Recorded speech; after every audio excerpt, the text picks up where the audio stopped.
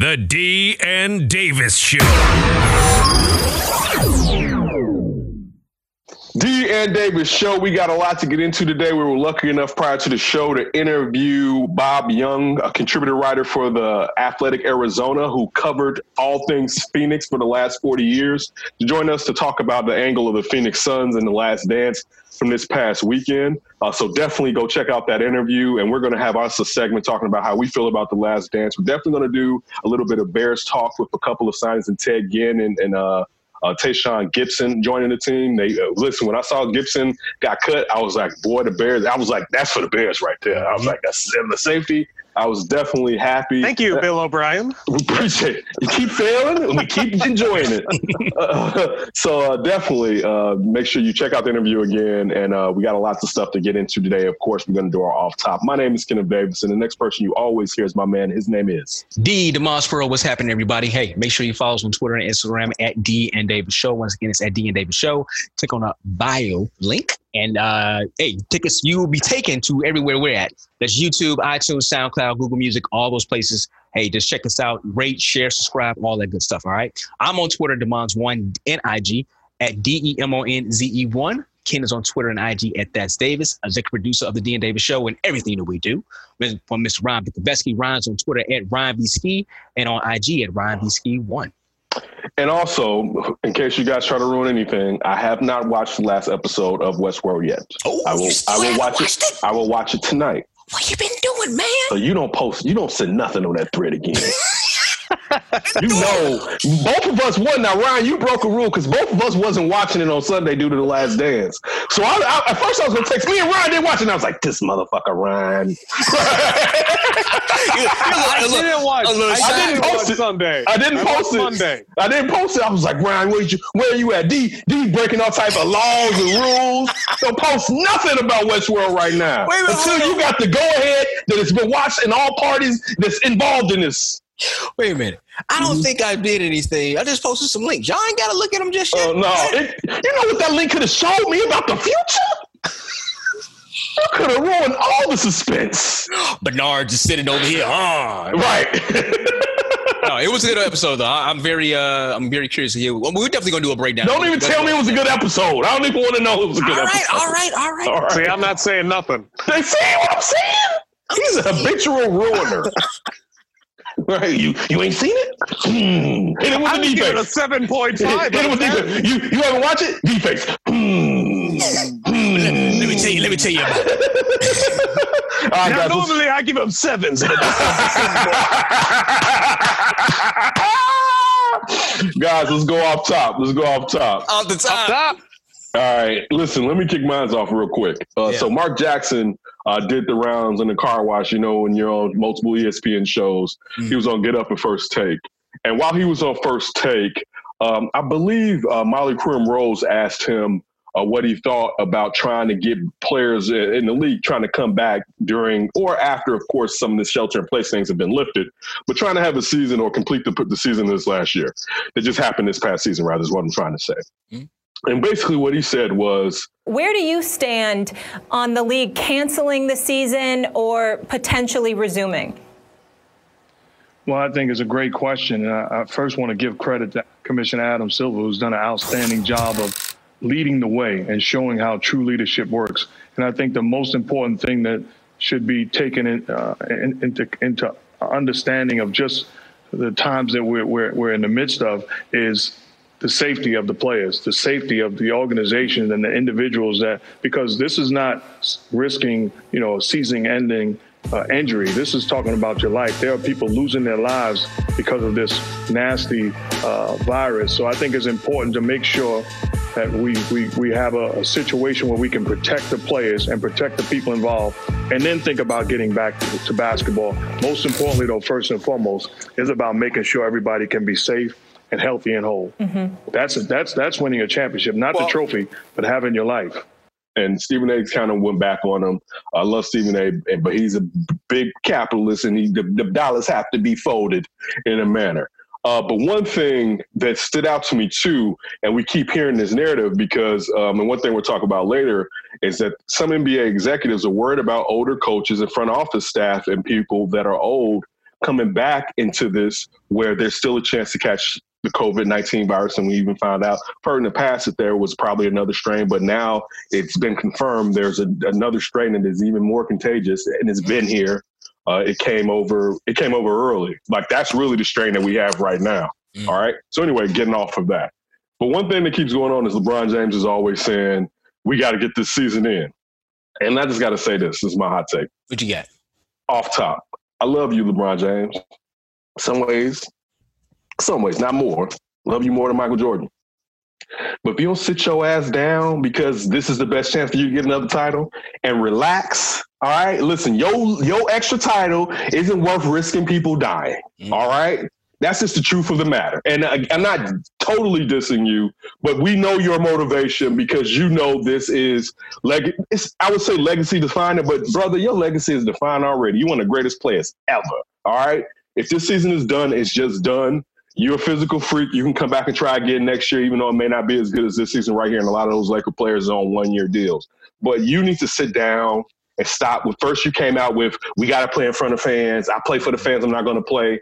You need to just sit down and take a back seat when it comes to this, because what you need as far as to help your legacy isn't as important. It's not just the players, but the staff and everybody involved when it comes to this bubble that the NBA is trying to sit there and complete. All right, or take place. It's not as important. And you being a leader and a person that people listen to, you need to adhere to that and relax big time.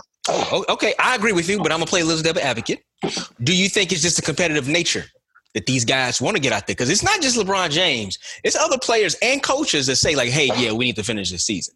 I agree with you, but do you get any? I think it could be a part. It could be a part. But see, this is the thing. I can say it's my competitive nature and still want it because it's for me. You know what I'm saying? Because that's the thing with competitive nature. And competitive nature is for me. I'm this type of competitor to define myself and how great I am or how bad I am or how much greater I am than you.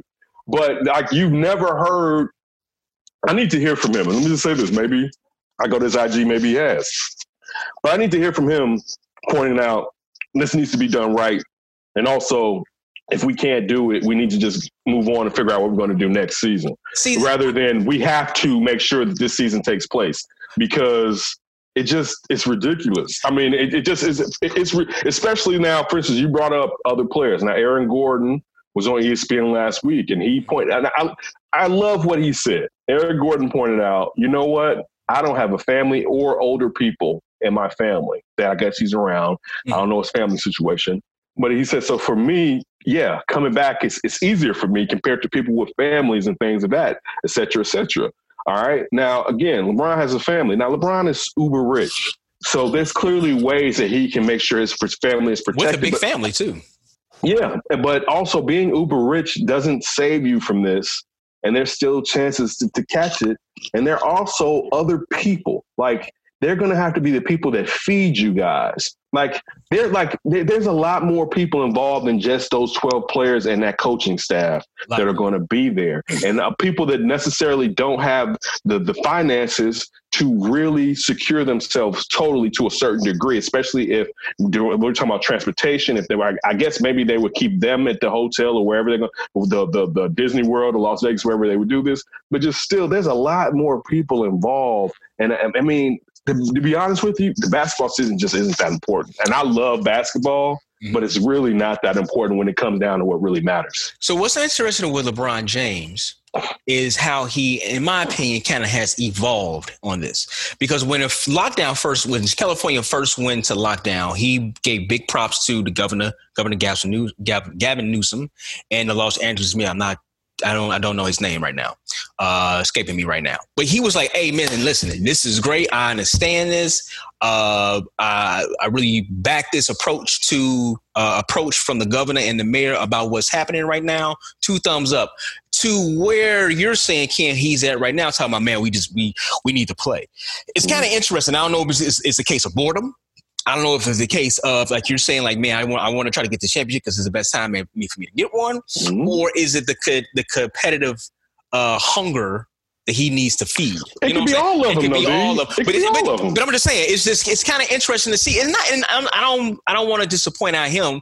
You can see multiple people from your everyday Joe to somebody uber rich first start off at either point. It could have been like, man, this is BS. To we need to shut this down. To we need to shut this down. To kind of like, man, we need to kind of open this back up. It's just kind of, I think, shows the mentality of a lot of Americans right now going through this and how people are weighing back and forth because we don't know. It's just open. I mean, so he's like a Michigan militia member. Wait, I wouldn't go that far. Wait, this is the only thing I have to say. Because I love LeBron, and when I said that they're parts of him, I love more than Mike. It is the fact that he takes stances outside of the China thing. But Daryl Morey threw everybody under the bus with that. Yeah, he did. But especially when they were over in China. All right, like that's not the time to start licking off shots. All right, let's get back to the tip before you start licking off shots. But if we're going to look at you as a civil rights crusader in a manner, right? Then there are other times where it may not be civil rights. You still need to lead by example to what's probably morally correct.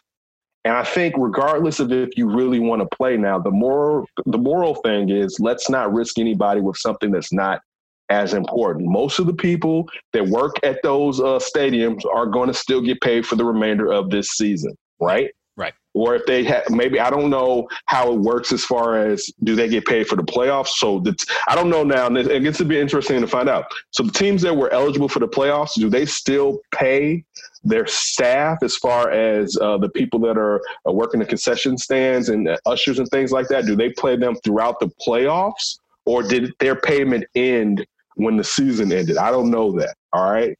But regardless, those people aren't going to get paid probably anyway because they're not going to be playing in their home stadiums. Right. So it's not like they're bringing financial benefit to the people that the lowest of the low. And I hate to using that term, but the working class people. It's not like you're really bringing that benefit to those people. All the thing that you're really bringing is entertainment for us, which I purely enjoy. But I said this before, if I don't see sports for the remainder of this year, it's going to sit here and we're going to have to come up with some stuff to talk about on this show. Yeah. But it's not the most important thing. Like if 100, I know, and it's funny seeing Chris Christie coming out like, we just got to deal with people have to die. Dumbass, we know people have to die. Yeah. The point is not as many people. Right. Like that's the real, like we get that you're people trying are going to do things die. so you won't have 500, 600, 700,000. Yeah, yes. That's the thing. So it's like, dude, and this is coming from like, it's people out here. Like my buddy, remember my buddy I talked about that was going to come over my crib and he travels or whatever. Mm-hmm. He had a good job working for the government. I don't know particularly what he did, but he definitely does electrical work. He had a pretty nice job. So he hit me today. And it was contract work, so he's done. That's a wrap, right? Mm-hmm. So he had done trucking before, sold off his equipment, got his equipment back with his boy that he sold it to, and he's driving trucks. He's dropping off frozen chickens in Missouri, what he did earlier today, right? Mm-hmm. So, and yet he's out here moving and during this, right? So I get that people have to make money and they have to move during this shelter in place. But we're talking about people that don't need to be moving and basketball players. This is true for the matter. And it'd be different if we could just say, hey, we got these automated cameras. All right. You guys, here goes the ball. It's your risk. Go do what you're going to do. But it's not just you. So to me, that's where I feel like he needs to fall back. Yeah. And real quick on this, I was talking to, had a meeting doing my 9 to 5, and the guy, one of my coworkers, he played at Wisconsin, played football in Wisconsin, and we was kind of talking about like leagues reopening. And I asked, like, man, how many people, because this is my guess was like, we have at least about 70, 80, maybe possibly 90 people travel with a football team, each team, you know what I'm saying, during the game. He said, man, listen, it's probably more than that. And I was like, yeah, man, you got to think about all those other people that's traveling with you. It's not the people on the field you're just worried about, but also the people behind the scenes or working in the stadium just to make sure that the game even happens, and other people as well. So it's a bigger thing. It's as I keep on saying, do all this, it ain't worth it. It just ain't worth it. All right, I got them off the top. Off top. All right. So we have the return of baseball, right? But it's not here. No, we don't. It's in South Korea. Yeah, we got it back, but it's like a 14-hour difference, but it's all right. We got baseball back. So I checked out today the one game. I checked out maybe like 3 or 4 innings. The Samsung Lions going up against the HC Dinos. All right. So, and also too has like a little Chicago connection with the Chicago White Sox. Tyler Sanadino, I think he plays for the Samsung Lions. But baseball is back. And the one thing that jumped out to me is, I know a lot of people was like, well, how is it going to be without, no fans out there? They were pumping in kind of ambient noise. And if you were just at home watching it, and obviously you don't see anybody in right behind the home plate, but it kind of sounded like a regular game until they made a hit and, say, look, the outfield is completely ass empty.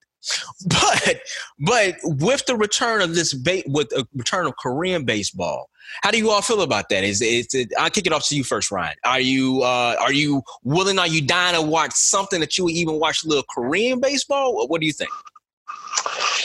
Well, for me personally, I'm kind of like Ken a little bit. I don't need sports. I really want them. I love them to death. But if they didn't come on, I'd be okay. So I might catch a little bit. But to be honest, like, I've always been the type, if it's not pros, I don't really care too much. I want to see. You disrespecting the Korean baseball players like that? I want to not see, the bat flip. I want to see the best of the best. And when you lead off with Tyler Saladino as one of the draws, starting shortstop, I can't have it. I mean, he's a glove. I'm not watching for the glove. Made it all the way to Korea. Good going, Tyler. Yeah, I mean, listen, it's feeding some players. I mean, some fans hunger because I can understand. ESPN is willing to air it whenever just so they can have some type of programming. And I love baseball. Baseball is my favorite sport. That's why I was able to sit back and just kind of watch it. Is it the best of the best? No, it's not. Are you gonna watch more of it? It won't be appointment TV. Wow. But he just asked us about it and he doesn't even plan on watching it anymore. Hold on. You didn't let me finish. I will check it out. It won't be appointment TV kind of like, I gotta wake up when I gotta see when the Kia Tigers face the KT Winds. No, I'm not gonna do that.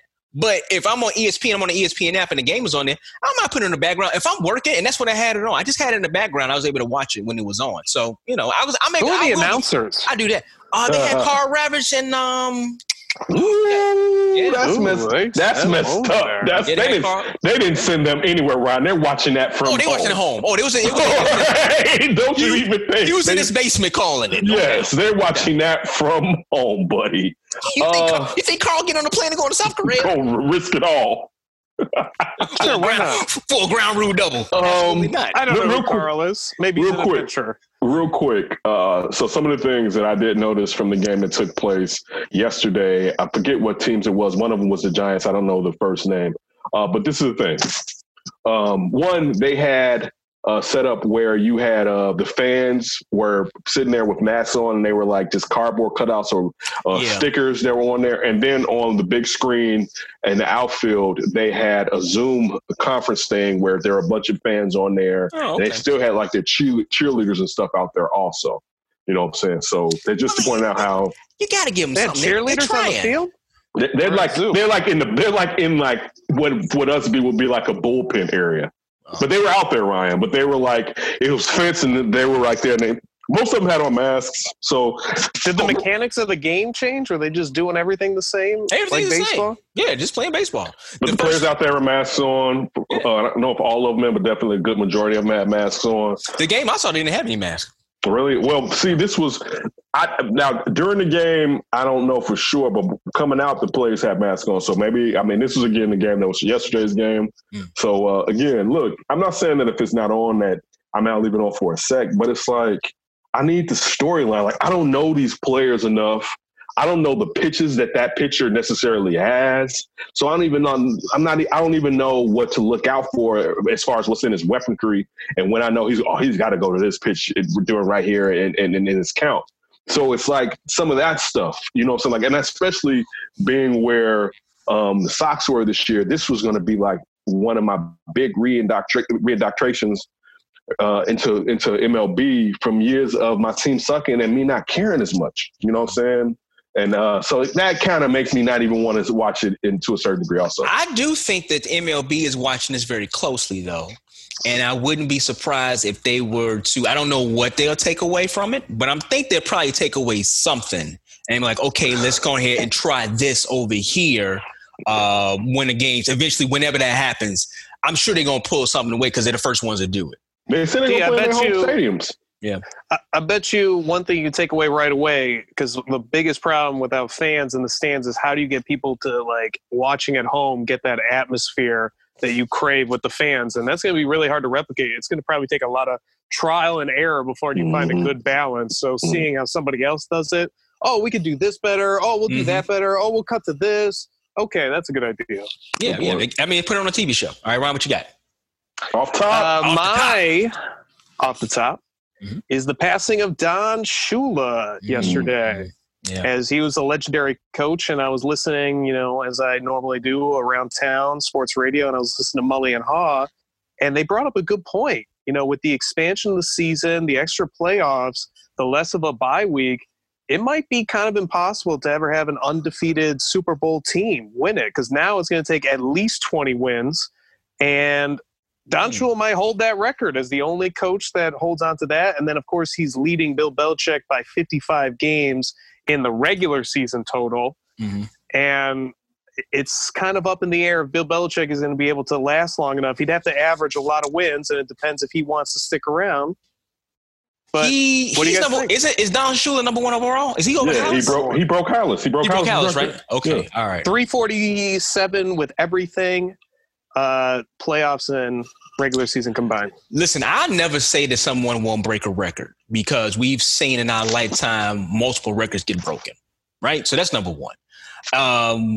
He's breaking that record. Let me tell you that. No. I'm not talking about Bill Belichick. I'm talking about the undefeated season. I think it'll fall sooner or later. I think somebody eventually, it's because we've seen a homer record get broken in our lifetime. We've seen the 72-10 record get broken in our lifetime with the Chicago Bulls. No, I didn't. But no one's ever going to break Joe DiMaggio's hit streak. That's done. And I mean, the chances are I think somebody can probably. I'm telling you, man. Listen, never say never. Never say never. Not with the velocity that these kids pitch with now. Wait a minute, what's the record again? 56. I said 56. And also, we'll never see somebody battle over 400. I bet you we won't see somebody battle over 400. I'll say that. Especially, they don't even hit for contact anymore. Everybody's swinging for the fences. Man, we living in a pandemic. I ain't never gonna say never. But pandemics has happened before. Hey, 100 years ago. Yeah, but it's happened. It's baseball. Baseball been around for 150 years. Pandemics have happened before. No one is breaking Joe DiMaggio's hit streak. 56. Jimmy Rollins got to like 20, and it was groundbreaking. Boy, think about it. Think about this.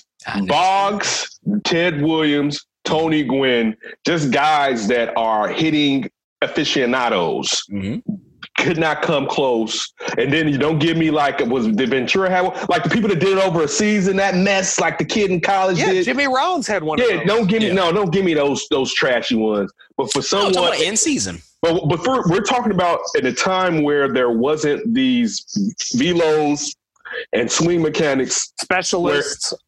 Like everything is swing up. Nothing's put the ball in play. Because then I'll tell you this. If this was like old school baseball, I'm with you. I would think there's a chance perhaps we could see somebody. But I was still, my only caveat would be they didn't have the velocity. Like, dude, somebody throwing 130 years ago was like 2 dudes maybe, if that, right?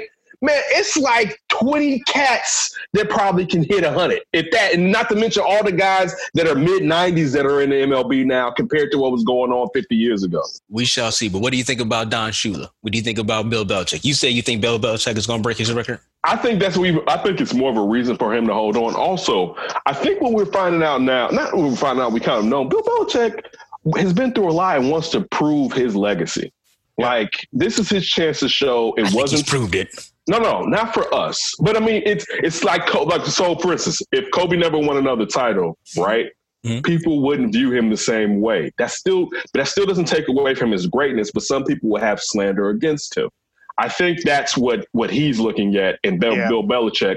As far as I want to prove, and I already had it set up, and Tom Brady ruined it as far as getting rid of Jimmy G. And I'm not the biggest Jimmy G proponent, but I already had my setup in order when Shuddy ruined what I was trying to do. I want to show that I am the GOAT. He is the GOAT. And he's a big Shula guy on top of that. I think because that's basically 5 years. Now, 6 years maybe? This season maybe. I think it would take him 7 years if he averaged 8 wins. How old is he? He's 68, I believe. Oh, no. I don't think he's going to do it then. You don't think he can coach these 70? The longest coach, just like Marv Levy was coaching in the Bills. And Marv Levy and George Halas at 72. They were the oldest. And look, this ain't that 70 either. No, it ain't. Right. It ain't. I'm just saying. Better. Dude, he's coaching at least another 6 seasons. He is 68. Yeah. He just turned 68 in April. He's going to go. And look, he said 8 wins. Look, after this season, this may be the down year. It should be to get Trevor Lawrence or Justin Fields. Ooh. But it should be. This may be the down year. He's going to average 10 wins again after this year. That's Bill Belichick in the AFC East.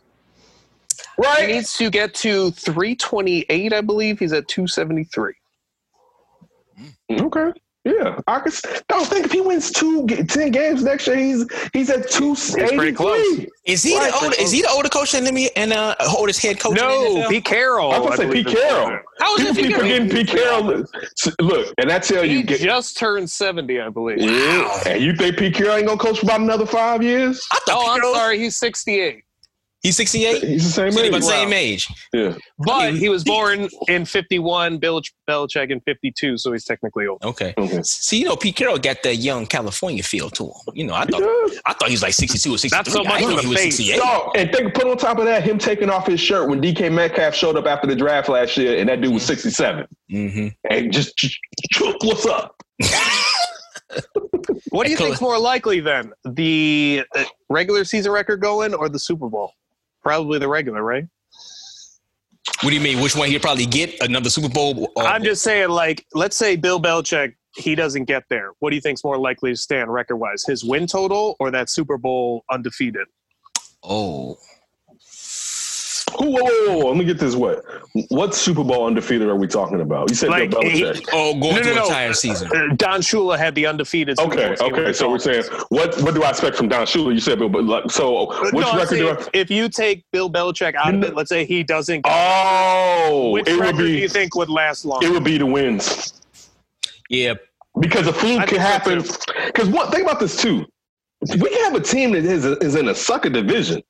Like where the competition is just trash. Yeah. So all you have, and then think about this: if whatever how the NFL aligns their schedule, they could play another sucker division.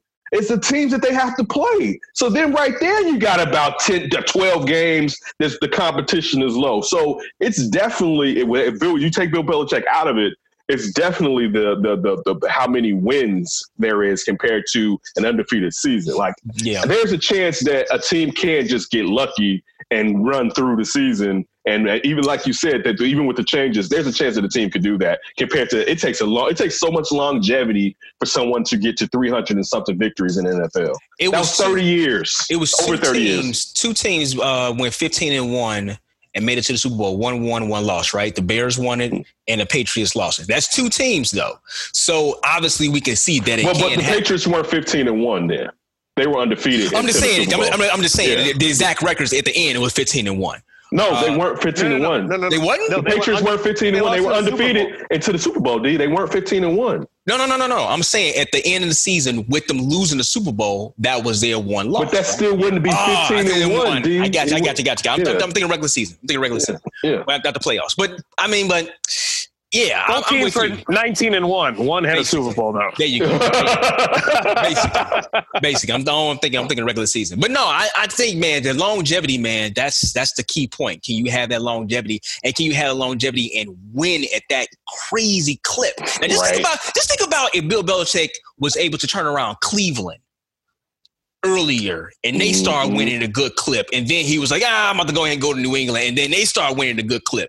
That would have been something. He probably would have already broke it by now. Because how long was he in Cleveland? About 5 years? About 5 years. I mean, and he didn't get his first start till 39, I believe. Yeah. He was 39. And which is really young, though. That's pretty young for an NFL head coach. He went back to Bill Parcells as a coordinator. So just think, like you're just saying, if he started winning, then that Cleveland team actually had some guys on there. They went to the playoffs with him. That ended up being the Baltimore Ravens. Right. Or whatever. So if he would have held up, but see, Cleveland got so much bad luck on them. Like for them to put that on him, it's like he had him right though. He had him going right. He had him in the right direction. It didn't last that long. But no, I'm with you. I'm with Ken on this one. I think you could probably find a team that get into hell, the Patriots in the AFC East. The AFC East stunk. Like, besides the Patriots. Unless Tua, I mean, because it's even going with hold on. You know what, though? This is a funny thing we are overlooking. You know who else was in the AFC East? And it was the AFC, it was the East then, because we were the Central and then we became the North. You know who else spent a lot of time in the AFC East? Don Shula. Yeah, sure did.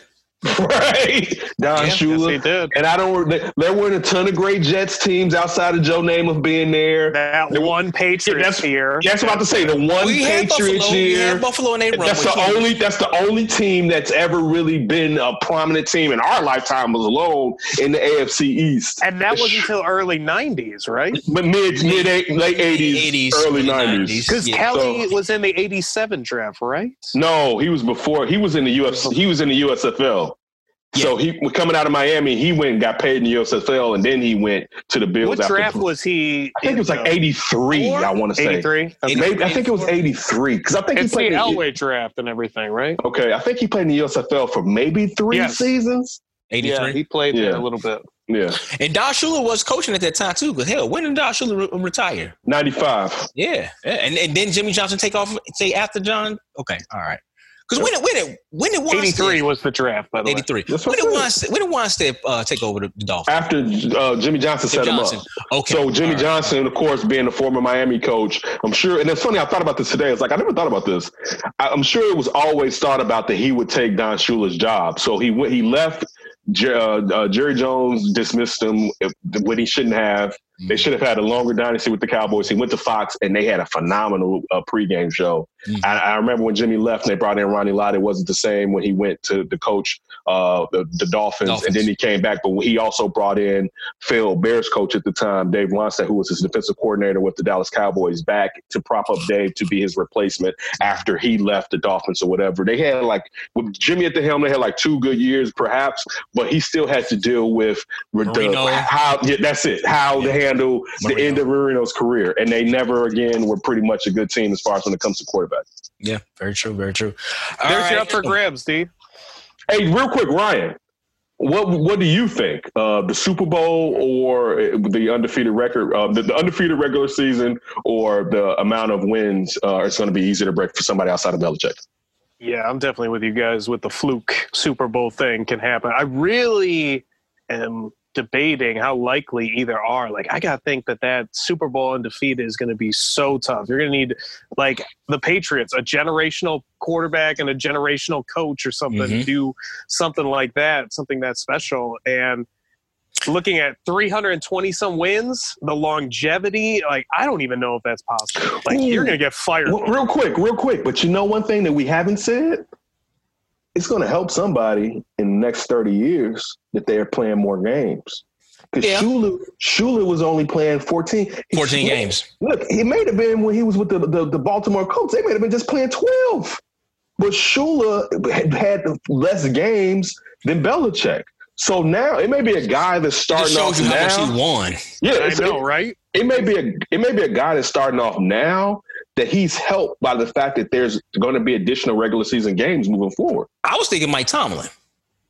That's a good one. But the only thing first person that came into my mind was Mike Tomlin. Because how is Mike Tomlin? Mike Tomlin might be longevity. He's in his early 40s now, but he started when he was like, 37? How was Mike Tomlin? Yeah, he's about 37, 38, and he's been in Pittsburgh now for like almost 10 years at least. More than 10 years. Yeah, and I mean, they consistently, as we had to tell Tony, our former executive producer, Tony Gill, like Pittsburgh he hasn't had a losing record yet. It's only been 800. I mean, been 500 and up. So he's 48. He's 48 now. He's winning at a tremendous clip. And looking at Pittsburgh, they don't fire people. You have to basically like, okay, yeah, I'm done, and then you're done. And I think Mike Tomlin's probably going to be in Pittsburgh, at least my beliefs, for a really long time. So he needs about 200 more regular season wins. wait a minute. And you talk, but we just talking about how, you know what I'm saying, you can coach possibly now because this is in the same modern technology into your 70s. Yeah. So, you know, it's possible. He's only 48 years old. He would need 20 seasons of 12. You could probably do it. I got my guy who I think may be able to break this record. Who? Kyle Shanahan. Because I think it has to be someone that's young to take advantage of the first extra game, and as you said, that when the next CBA is that they're probably going to try to get to 18 games. There's someone who can really take advantage of 2 additional regular season games. So I think so even though I think Tomlin is a very good one, Tomlin has been in the league over 10 years already. So I think it may have to be someone who's at the beginning of their career, and it may be someone who is not even in the league now, but to benefit from the additional 1 game, perhaps the additional 2 games, and then after the next CBA that will be able to break that record outside of Bill Belichick. Ryan, do you have like a list of all the coaches right now? No, I'm looking them up individually, but I can get it. One real quick. Kyle Shanahan, 23 regular season wins. He needs about 300. He's 40. Hey. Let's go. He'll be 70. Still up there. Oh, man, how many wins is the New Orleans Saints coach? Sean Payton. Sean Payton. Yeah, how many wins does Sean Payton have? You can see how old is Sean Payton?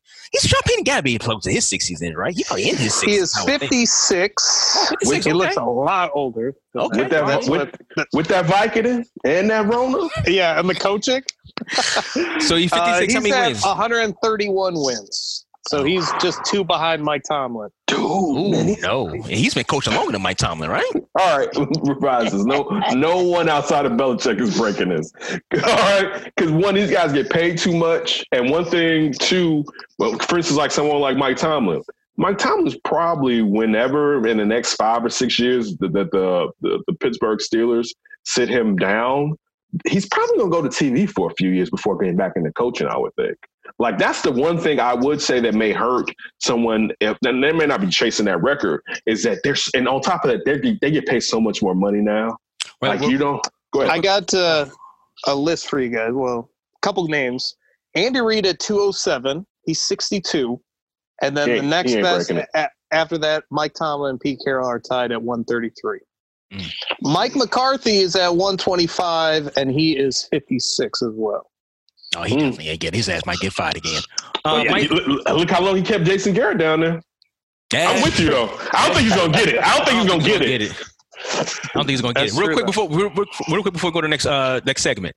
Mike Tomlin, Hall of Famer. Yeah. Okay, cool. Yeah. Just want to ask a question. All right, we'll go ahead and take a break. All on this. Oh, my Eps in the Hall of Fame.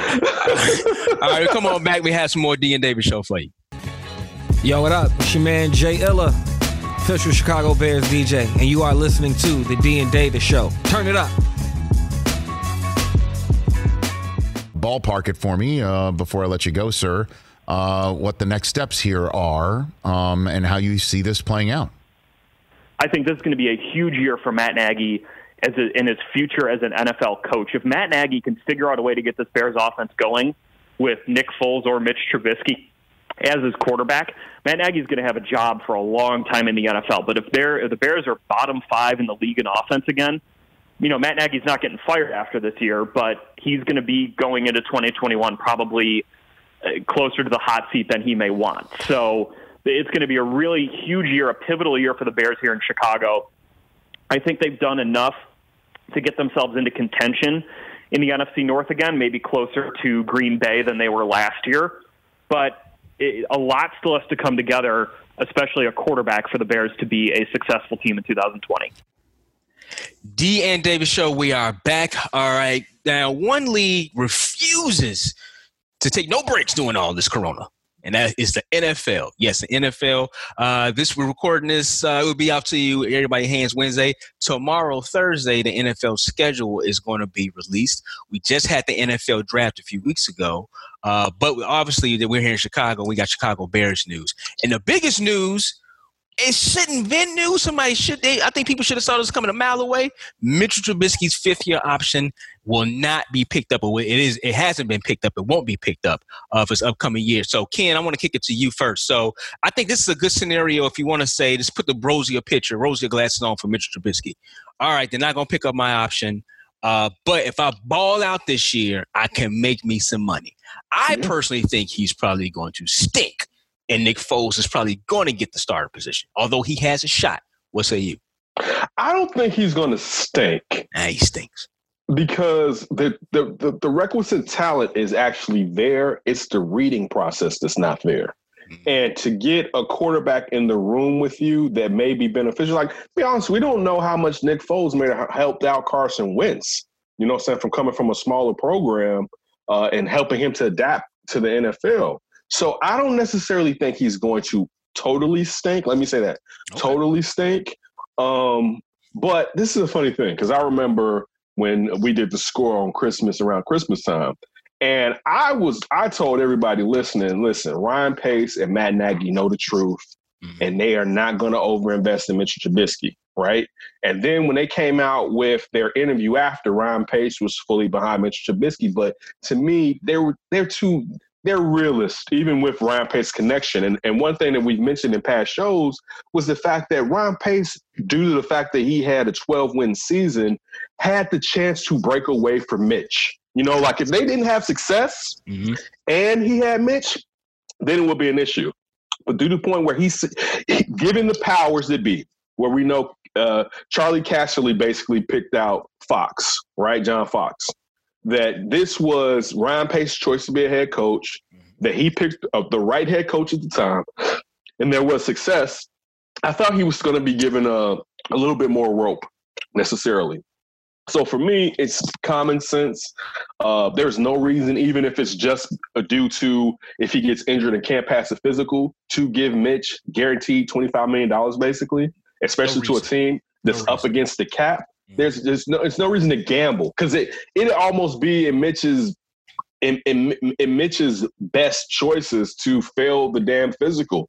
All right. I mean, of course, I don't think he would do that, but it would be the best option just to secure $25 million, because there's a chance Mr. Trubisky in 1 year will never make that type of money. Very true. All right. And it's the NFL too. This is a significant chance. There's only going to be one other team that perhaps gives him, if he's no longer with the Bears after the season, gives him a true chance at starter. After that, he's in backup land and has to wait till someone gets hurt to perhaps get another bite at that apple. So for me, it just makes perfect sense to why sit there and give Mitch this money, and also from their perspective, I'm sure this is how they're going to try to spin it.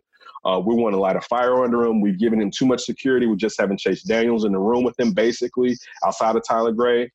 So why not give him real competition and see what comes from it, and also have him out on the ledge? Because think about what you're really telling him. If you bring in Nick Foles and then extend him, you're still telling him this is his team. Like, you're not telling him that, because look, he knows I got next year to a certain degree. They can still cut him a la Leonard Floyd, but still you're telling him that we're leaning more towards you than the guy that we brought in. See, my whole thing is, and you brought this up. One caveat to what you just said, Ken. With the new collective bargaining, that would be fully guaranteed if they pick up that option. But they still have look, Brian, no, it's not. Because that's what we thought before the new collective bargaining was coming in, because that's one of the things that they said, that those fifth-year options were going to go from only guaranteed if the player's injured to being fully guaranteed. It has not changed. Like, because I was thinking that too in reading the details of it. That still has stayed the same. The only way Mitch gets that money is if he's hurt. That he gets that money. But I'm with you, Ryan. That's what we were told 2 months ago, but that has not changed so far. See, my whole thing is the simple fact of what you brought up, Ken, the simple fact that he can't read defenses, right? And since he has been in the league, he has regressed. We haven't seen anything. It's kind of like an upswing. Oh, he finally got it. Now it's coming up. My man, just going into your fifth year, you have to have somebody you have to trade for a dude down in Jacksonville. Jacksonville signed him for big money, cut him after a year to bring him up here to tell him what push you. And we said throughout the season, while the season was going on, while we were on the score, and even towards what the state of America is right now, what we're going through with the draft coming up, they should still draft a quarterback. So my whole thing is, I still don't think the Bears are in a good position when it comes to the quarterback position. I'm not a big fan of Nick Foles, because anywhere he goes, and he was actually gave the keys to drive the car, he's crashed them. I'm not a fan of Mitchell Trubisky because he's simple fact he's not reading defense as well. And he's regressed every year since he's been the starting quarterback of the Chicago Bears. So they still have to figure this out. So listen, there will be no reason besides the financial parts, which you two have brought up, which is 100% on the nose. There's no reason to probably bring him back now, unless he goes out and gives a hell of a season. The Bears make a run if there is a season, the Bears make a full run in the playoffs in some way, somehow they make it to the NFC Championship, or, speaking to the football guys, they make it to the Super Bowl.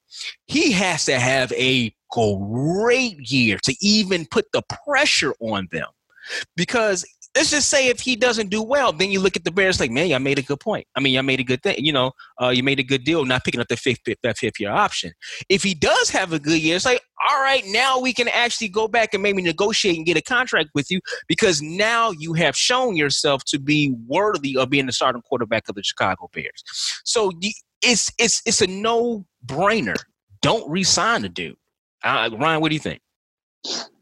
Yeah. I mean, I definitely wouldn't have picked up his option, because I think it's going to be really hard for him to win the starting job, especially with a limited training camp. Maybe he's progressed at reading defenses. I would think you'd have to play a lot to get better at that. Yeah. And they're not going to give him – I don't think they're going to just give him the job in training camp. I think if Nick Foles, who is more accurate as a quarterback, is out there executing and looks – like I just said, more accurate, I don't think they're going to hesitate to go to Nick Foles. And if that's the case, then Mitch has to hope on him stinking or him getting hurt. And if neither of those happen, I mean, what resume does he really have on the open market at that point? So for him, I mean, he's got to be ready to go at all times. And if he gets any opportunity, he has to maximize it to the max. Otherwise, he could be done after this year. D and David Show, D, Ken, and Ryan. I got one thing to say about the quarterback position in Chicago. Yeah. I think there's a chance that next year they draft Trey Lance out of North Dakota State. That's my guy. I think that's what's going to end up happening. No interceptions in this year. Threw for 28, ran for 11. I was in North Dakota when he broke out that freshman year. I know. I was waiting for you. I was waiting for you to throw out your North Dakota love. Yeah. But, yeah, I think that because there's a chance that he may be in the teens in next year's draft. They're probably going to be too good to get Trevor Lawrence or Justin Fields. And again, listen, I love Kirby Smart, but I still don't see how Justin Fields ended up at Ohio State when you had that regular noodle arm and Jake Fromm, and you could have had 2 more years of this kid right here with that Georgia defense. But I think there's a good chance, because Trey Lance isn't going to be ready to play in the pros his first year anyway, that you can look at Nick Foles being a true stopgap coach. And also, I think now that if Mitch Trubisky isn't, and we know he's not being brought back as far as right now due to the fact that contract isn't being signed, that if they don't bring Mitch back, now you have Matt Nagy in the room with Ryan Pace like, let's go get my guy. Because Matt Nagy wasn't there when Ryan Pace went and got that guy. I have a question for you, though. If you think the kid from North Dakota State, is that good? Okay, so I would think that the Bears, at least right now in this season, if there's a season, is in a win right now situation. They might be able to do a year or two, but hey, man, you got this defense and it's the NFL. A year off is like like I said, it's another year down the drain, right? Do you think they'll still be able to be in that winning window? Yeah. If they're talking about drafting this young kid. Well, great question. All right. Unless there's a tackle that they can get at that time, yes, because the defense is basically straight. And Ted Ginn kind of throws the age curve out, being 35 years old with this team. And you brought in Quinn, and I can't forget who else they brought. They brought in a couple guys at the third. So this team is actually on paper older than what it actually is to your core players. And none of us expect Robert Quinn to be here. You got to fire your deal, but he's probably going to be here like maybe 2 to 3 seasons. Your core of the defense is still young when you talk about Khalil Mack, Eddie Jackson. Keem Hicks is kind of getting up there, but Eddie Goldman, Bilal Nichols, Fuller.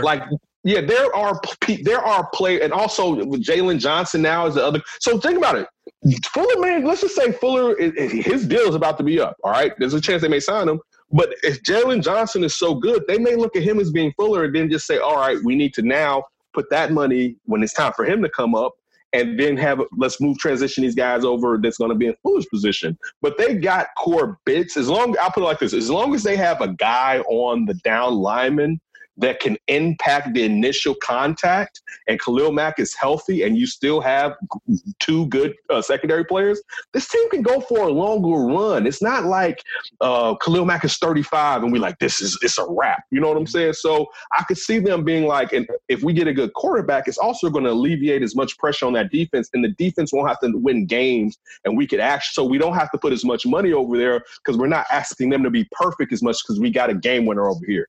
All right. I would also say to that, everyone has to kind of keep in mind what NDSU is, because they are a very unique dynasty powerhouse. I mean, they've won title after title. I think they've won like 7 straight, something like that, something crazy. They've had Carson Wentz in that run. Easton Stick is on the Chargers, and supposedly they really like him, and he was a guy that was drafted. I don't know how good he's going to be, but was considerably less talented than Carson Wentz. Trey Lance is considered probably more talented than Carson Wentz. Especially with so speed. Far. Yeah, no interceptions either this past season. He has the combination of the arm and the legs, and they run a pro-style offense at NDSU. It's not some like hodgepodge, like and scramble around sprint. He's a tad tan, D. Oh. Yes.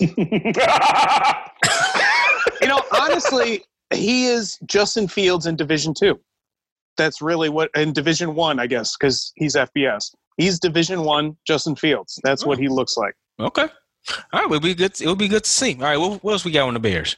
All right. So the Bears have agreed to terms with former Ohio State wide receiver Ted Ginn Jr. and also safety Tayshaun Gibson, who was released from the Texans after signing a 3-year deal. We ended up on the injured reserve list. As soon as I saw that the Texans cut him, I was like, there you go, Chicago Bears. Mm-hmm. So now you push Bush back to being the reserve role that he's probably good in, even though there's a chance because Gibson may not stay healthy this season. Yeah. But you still see the good thing is now that Ryan Pace, and one thing that we try to give him props on this show is when it comes to pro personnel, he's actually fairly good. He's pretty good when it comes to pro personnel. Mm-hmm. So initially we thought that Trey Robinson or Tolliver were going to be the cornerback. And when you got Jalen Johnson, now you're bumping all those guys down. And now when you're looking at Hall and you're looking at Bush, now you're bumping those guys down and putting Gibson there. So, because I remember times like where the Bears, where the secondary was so depleted, because like this is like during the Peanut Tillman era, where like the corners were out. It's like, damn, we ain't got no corners or whatever. They had no safety except Wes Brown. Exactly. Or even with the receivers, like even now, and some of them aren't as unproven, but remember when Devin Hester was your number 1 receiver? Man. Right? And you're counting on Devin Hester and Johnny Knox. And away. Yeah, so as far as building talent and depth at positions, he's done a much better job. So Tayshaun Gibson definitely helps. We have Mooney that they drafted to be that speed guy, but at least you're giving him a guy in the old bet and Ted Ginn Jr. that can probably give him some sense. You're not Ted Ginn Jr. had insurance for the offense. True. Ted Ginn Jr. with the Saints last season had less than 40 passes. I think he made it had 40 catches. Thank you, dude. I think he made it. To be fair, nobody really caught the ball in New Orleans except for one guy. Right. Yeah, and I think he had over 700 yards. But one thing, he averaged 14 yards per catch. All right. So at least you still got a guy with that type of speed. And even if he can just put a threat to where you just can't come down on a Allen Robinson, who's still a real young 26. I don't think we think about that when it comes to Allen Robinson. Is how young he is. They were good additions. These were needed additions, especially when you had less draft capital. So you had to make up this. Now, the only thing that the Bears really need to do is try to find out how to solidify this offensive line, and that's easier said than done. Yeah. One just quick thing to throw in there, Ted Ginn also plays special teams, so he'll fit perfectly on that bottom part of the roster. Yeah.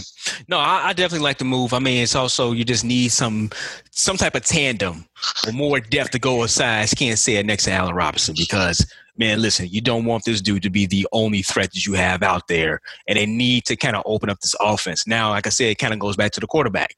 Accuracy, maybe making sure that, the ball can get out and get to those receivers. So that's huge, man. If Nagy can pull it off and we can really see what this offense is supposed to be. Because that's the one thing we saw last year. It seemed like that offensive playbook was getting thinner and thinner and thinner and thinner, and he wasn't able to kind of do what he wanted to do. At least that's what we have been told by multiple people who cover them. So you get somebody at Foles, and he can just stay the course. Maybe he'd be able to open up. Maybe things will look a lot different. If that's the case, then I know Trubisky's out, but I know we're beyond that. But no, definitely getting the depth on this team is huge, and getting a guy like Gibson and Ginn Jr. is definitely going to help.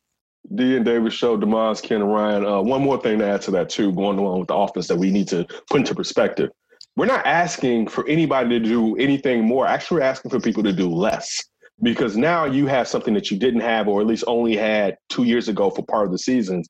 Yeah, he's old and he's not the same guy, but you have Jimmy Graham to be your you guy. That's and true. Cole Kmet, you have a Y guy that is he can do that. So now you're talking about in the seams and underneath, you got guys that can draw people away from Allen Robinson and whoever is over top, and let alone draw attention away from that running back in the running game or out in the flat. So there's a lot more weapons here for Nagy. Now, again, we have to wait and see how he implements them. But still, there's a lot more talent on that offensive ball, especially when it comes to pass catching, that there's ever been really in the last decade, to say the least. Perhaps since the time of Alshon Jeffries and what's his name? Brandon Marshall. Thank you. And Brandon Marshall and Martellus Bennett. And just to throw another thing on top of what you just said, Ken, when looking at Jimmy Graham, big thing that he does do, he stays healthy. He plays games. Trey Burton wasn't there at all last year. At all. And supposedly he is a huge part of Nagy's offense. So if you have a bad quarterback or bad quarterback play and you don't have a focal point that you tight end that I really want, you can start seeing why you're just cutting away layers and layers of the offense and stuff that he really wants to do. Jimmy Graham might not be great. He might only give you just kind of an average year because maybe he's a little bit too old, but he will play on Sundays. You're not going to have to worry about him not being there for you. But you have somebody that is, yes, you want somebody to be an all-star at their position, or all-pro in this case for football at their position.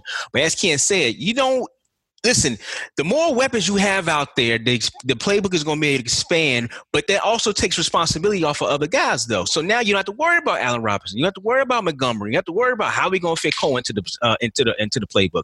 You have guys there, and to your point, Ryan, talking about having Graham out there, he's going to be able to play. Now you have some pieces. I don't know how far the pieces are going to take you, but at least you have some pieces that can be able to have a functioning offense. Can we get to the middle of the league? Middle of the pack. Right. Can you get there? Can you get to 15? Average. Can you get to 15 instead of 30? You know what I'm saying? Get to 15. Ooh, you get to 15. You're in the playoffs for real. Yeah. We're talking about 2018 again. We're like, oh, how far can they go? Exactly. Instead of, what is this trash? Yeah, absolutely. All right, sticking with Bears news, Tony Rowley, host of ESPN's Around the Horn. This is from, I think this is from the Tribune, coined a phrase for a lack of accuracy near the end of Monday's show, but he felt guilty soon after, and he apologized. This is what he said. He cracked, "I don't want to Trubisky it." So after he did that and got off the air, he went to Twitter, he apologized to Mitch, and then he donated money to Mitch's charity, Thumbs Up Mission. Mitch didn't respond to it. But Tony Rowley felt bad for taking a shot at Mr. Trubisky, and at least, even though, and we don't care, but at least something good came out of it. A charity got some more donations. Let me tell you something. He is pissed. Let me tell you something. Tell me. Just because you made a joke that was accurate, unlike Trubisky ass, you don't need to apologize. You didn't say anything. You didn't say anything wrong. Stated facts. He's not good. He's not accurate. So if you want to mess up something, you say, I want to be accurate or something, I think I'm going to steal that for now on. I don't want to Trubisky it. I'm going to tell you, listen, he's a better man than me. Because I would have been like, man, that's a good one. I'm keeping that for another day. See, that's how I know you're not a big Bears fan. That's too depressing to say Trubisky it. Man, please, listen. He ain't good, y'all. I'm just saying, he's not good.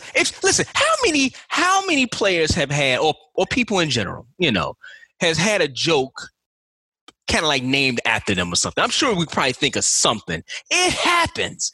People come up with a good one, and it sticks. Tony Reali, that one should stick. That should be something. You should put a segment. Don't Trubisky it. You should do something. All right. My man isn't good. He is. I'm sorry. He just lost his 5th-year option. You got to kick the guy even more when he's down. I lost $25 million, and you want to step on his neck. I want to name a segment after this suckage. He a better man than me. Listen, I will say this though. It's good that he had a heart about it. And he's like, you know what, man, I shouldn't have done that to that brother. I'm going to go ahead and donate something. He's a better man than me. I would have kept it. Like, hey. Maybe he knows Mitch is coming into broadcasting and he didn't want to step on any toes. Damn, you talking about me, son?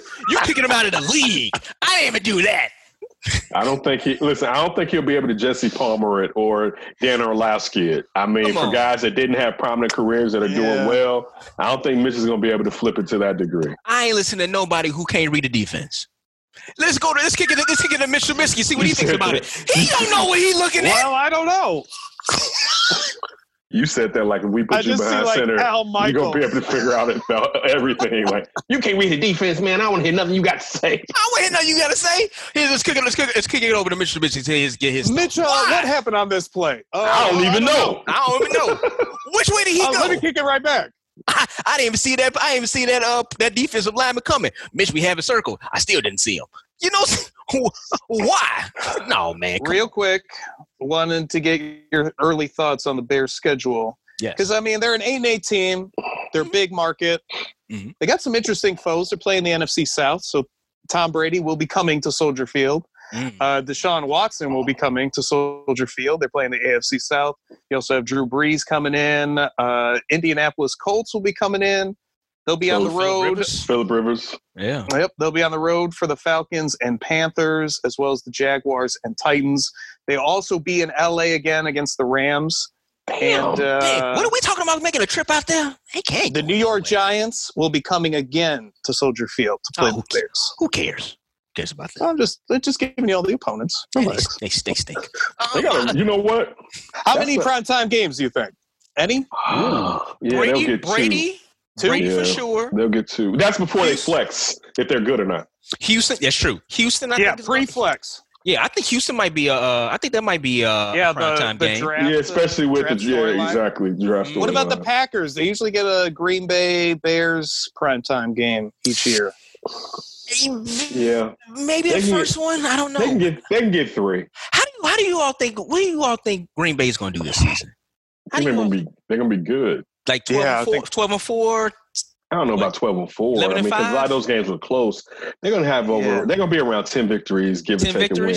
Yeah, I would peg them for above 10 somewhere. Not like as many as last year. I don't think they'll get 13. I think the NFC North might be a pretty good division this year. But I think it will. And with the new rule change, a whole division can now go to the playoffs, even though that's probably never going to happen because you play each other so much. But technically, that could happen. I think the NFC North is going to be pretty good this year. I saw Dominic Foxworthy on ESPN, and he said that it was a weak division, and I was like, no, it's not. No, it's not. I don't think so.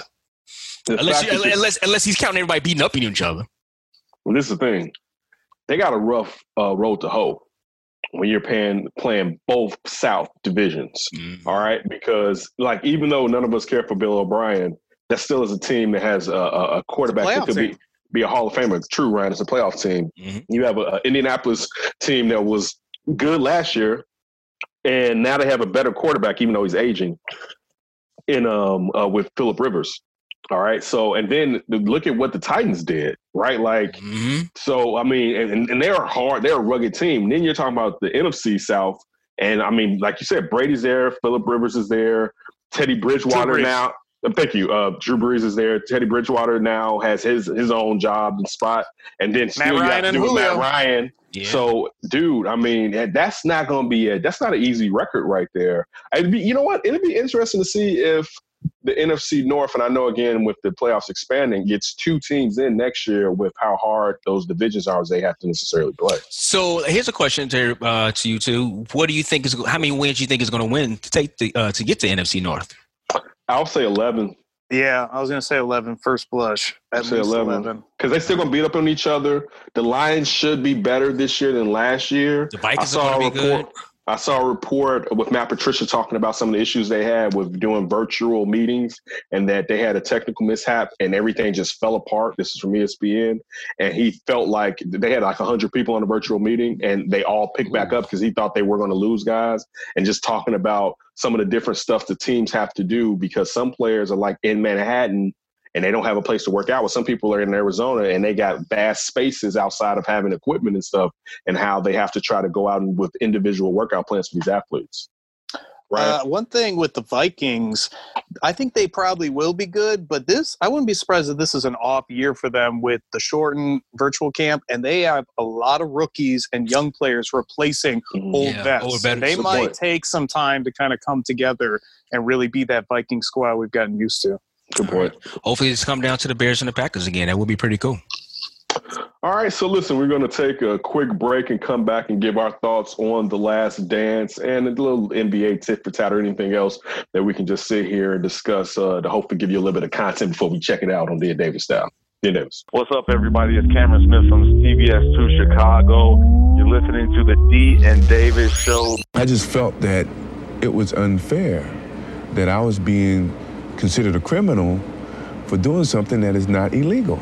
Gambling is legal, and betting is legal. For what I bet, it's a little bit more than I wanted to lose. I mean, I didn't bet to lose, but I lost it, and I paid off all my debts. I didn't want to go to NBC or anyone else and let them know, hey, I lost $500,000. I'm going to pay it this, I'm going to pay it that way. You know, I felt I was taking care of what my responsibilities were, and I lost. My family's not starving. My wife, if I had a problem, would have left me, or certainly would have came to me and said, hey, seek help. My family, my mother and father, who we're close-knit people, and they have monitored me from when I was a kid, when I was born, up until where I am now. And if I ever had a problem, they never had a problem telling me that I had a problem. So they never came to me and said, hey, Michael, you got a gambling problem. Or my wife never said, and she's chief of finances in my household. She knows what comes in and what leaves. And she never said, Michael, hey, you got a problem. You know, I think that's something that the media has taken it far greater than what it is. Soon, whenever I walk away from this game, I think that's the only thing that people are going to say was a bad thing about Michael Jordan. No, I didn't commit a crime, but he gambled. And if that's the least that I could be considered or have on my repertoire or my resume, that, hey, I'm a competitor and I gambled, let's say $500,000, and yet I'm still living. I'm not broke. Financially, I still think I'm set. I don't have to work. And I choose to do whatever I choose to do once I leave the game of basketball, then I'm happy. D and Davis, last segment back here to talk a little bit about The Last Dance, maybe anything in the NBA, maybe anything sports or anything in general, because not a lot of sports going on. And we're just here to give you content and entertainment. But definitely, so getting to The Last Dance, this was episode, what was it, 5 and 6? 5 and 6. Episode 5 and 6. We initially went into it thinking there were going to be more detail. And I know it's supposed to be The Last Dance, but it's kind of about the whole journey of the Bulls, and particularly about winning. But the whole journey of Michael Jordan and the Bulls, because outside of the Derrick Rose era, that has been the Bulls. No hate to Bob Love and Norm Van Leer and Artis Gilmore. What about Eddie Curry and Tyson Chandler and Jay Williams? No. Oh, okay. Jay Williams don't even claim us enough. And I wanted him over Yao Ming. I wanted the Bulls to get the second pick so that they would get Jay Williams at number 2. And he doesn't opine enough for this team or whatever, but still love for them. And I love the Twin Towers. I thought it was a good move. Listen, hate on me if not. Watching Elton Brand play was like watching paint dry.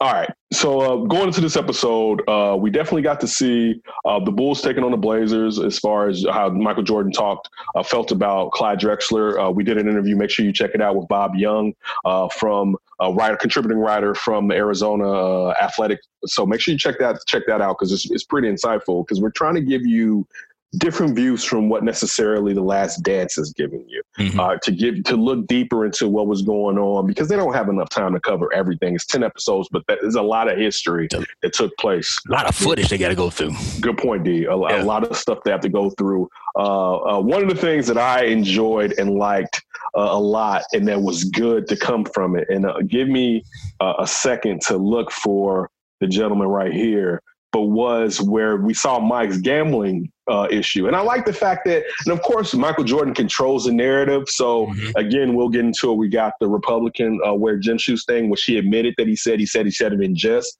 But this was actually the first time on record that he's ever really addressed it.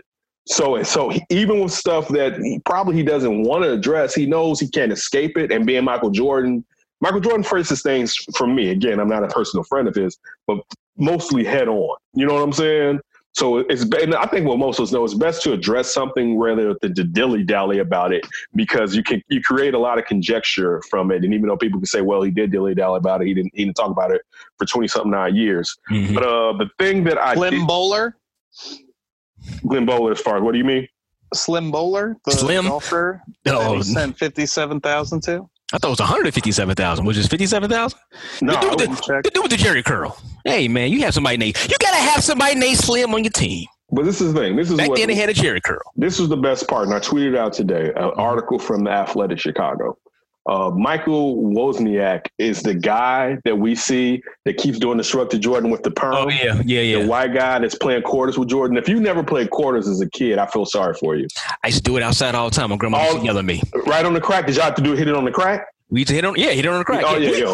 Well, pitching pennies or pitching quarters. It's the same thing. We used to play it outside. Ryan, you ever pitch quarters? I have not. No. I bet you didn't. You're not like Michael Wozniak. But anyway, let me say, so anyway, I'm reading this article in Athletic about what Michael Wozniak.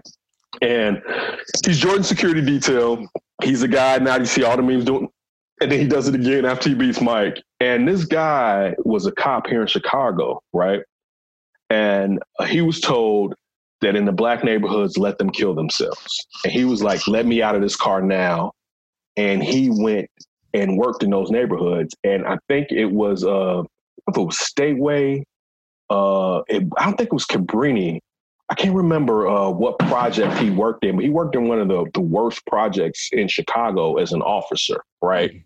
Also, he went and joined the narcotics division of the CPD, right? So he broke Jordan's back rear window, and he went and told Mike, and this was one of the things that endeared him to Mike, because the article goes on to detail that Mike prefers excellence and things like that. So reading the article, and I'm reading the article, and the guy I'm reading it, whatever, and it's not saying this is important, but the dude's son is basically narrating the article. His son lives, I think his name's like Nicholas. He lives in Tennessee, Nashville, I believe, because he got a job. And he talked about how, my dad's Polish, but then he says, like, my mom is black. So I'm like, wait, this cop that's out here is trying to save the black community has a black wife too, right? And goes on to say that his father was stern but very loving, and that he was a true character, and that he texted Mike and was like, yeah, Dennis Rodman was the only person with standout hair to steal this show from you. And Mike texts back LOL, and then told him how much he cared about his family and his father. Last part, Michael Jordan, this man worked for Michael Jordan until he couldn't work any longer. Michael Jordan was still paying this man a paycheck to the day he died. Wow. Yeah, he died like, 2 years ago? No, January. This past January? Yeah, just January. Oh, man. That's a good story. All right. Yeah. You said that was on Athletic? It was in Athletic Chicago. So make sure you go check it out. Matter of fact, let me make sure to do proper Dan Davis. I want to make sure I see who was the author of this article to give him his props, because it was, I don't know if it was Darnell, friend of the show, but I want to make sure that it was Matt Fortuna. Matt Fortuna. All right. I definitely check that out. Matt, great article, Matt. Really insightful. We appreciate it. That's the one thing I will say about this documentary is you do have some very light moments, and you have some fun moments. You have some joking moments right there. And that right there, man, when he's going to live in infamy now. Totally. Yeah, he's a meme. He's a meme now. Yes. For sure, forever. We're going to be seeing this 10 years from now. He's going to be like, You know what I'm saying? The white Polish guy with the perm, you know what I'm saying, getting Michael Jordan for his monies. But no, that was a good one, Ken. Real quick, his son told him to change his hair, and he was like, I can't, it's my brand. And he said that if his father was alive today, he would have been like, see, I told you that. And his father was like, I told you, see what took place. But he was like, I will never change my hair because it's my brand. Yeah. Now, that was a good moment. That was a good moment. Right? Yeah, not surprised. Whoa. I know you're Polish, but we cannot allow that here, brother. He's Polish, everybody. You see the name. Bogoveski. You keep your slurs to yourself, sir. The good boys know what we're talking about. Oh, my God. Oh, goodness. All I need is Ellen DeGeneres and Justin Timberlake slander to finish this off. Justin Timberlake and Ellen going to be Saturday. Yeah. Check out next week, Monday. All right. That's what you get from our executive producer right there. Quality. He's something else. Right. No. You know what? One thing that hopped out to me was Michael Jordan and gambling. So we all know about how much Michael Jordan likes to gamble, but the interview he had with Amar Rashad with those glasses on. Shout out, them glasses was slick too. But he said, man, I don't have a problem. I have a competition problem, man. It's like, Mike, I'm surprised Amar didn't say, like, right before they went on, like, hey, man, you might want to take them glasses off. You know what I'm saying? That just might be a good look. But Mike was Mike, man. You know what I'm saying? Also, Michael Jordan, how many memes? He's already a classic meme to begin with, right? He's a walking meme. And this is like solidified right here.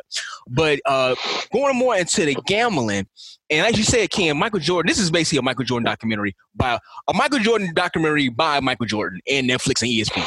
So he has a narrative. And I am glad that he actually tackled it head on. Because he didn't have to bring up the situation with him and Slim, paying Slim all that money. You know what I'm saying? It wouldn't have been authentic if he didn't, though. Yeah, seeing this cat walk down the street with this Jerry curl and he a hustler on the golf course. He didn't have to show that, but he did. And he said, like, hey, listen, I didn't want him to look bad like he beating me, so I said it was this instead of that. You know what I'm saying? So it's kind of making Michael Jordan a little bit vulnerable because we have seen Michael Jordan just be this brand himself. Listen, Michael Jordan is a living brand right now. Jordans are going to be sold years after Michael Jordan is not with us on earth. He's like Mercedes-Benz. He's like Henry Ford. You know what I'm saying? That's what Michael Jordan is right now. So to kind of even for him to kind of let us in a little bit and let you know, like, hey, man, yeah, this is what happened. You know what I'm saying? So that's one thing. And just looking forward, not saying we're going to jump off this, right, for episodes 5 and 6. I do want to see how in depth he goes to his father's death, because I'm sure that's going to be the next episodes with 7 and 8, because now we're talking about baseball. I want to see how long he goes into that, if he's pretty vulnerable on screen talking about it, because we don't see Mike a lot really on screen anymore. Or if he even talks about from the show produced by Tony Gill for 6 7 to Score when he was working there in Julia Carroll, as far as what took place with the murder of his father and some of the questions that are still prevalent today. If he touches that, he probably won't, but it'll definitely be interesting to see him do it. But Ryan, what were your thoughts? Yeah, I thought the episode was starting to finally be for me where I kind of knew what was going on. Like, I was starting to be aware of this. Obviously, I remember the Be Like Mike phase, and I can really understand his. Do you issues. remember the Be Like Mike phase? A little bit, yeah. That's Can you give us a couple bars? Heck no! You don't want to scare away the users from my cat screech. I want to see them. I want to hear you say a little Be Like Mike. Be Like Mike was what, 92, 91 or 92? It was 91, 90. It was right around or after. It was the Trailblazers year.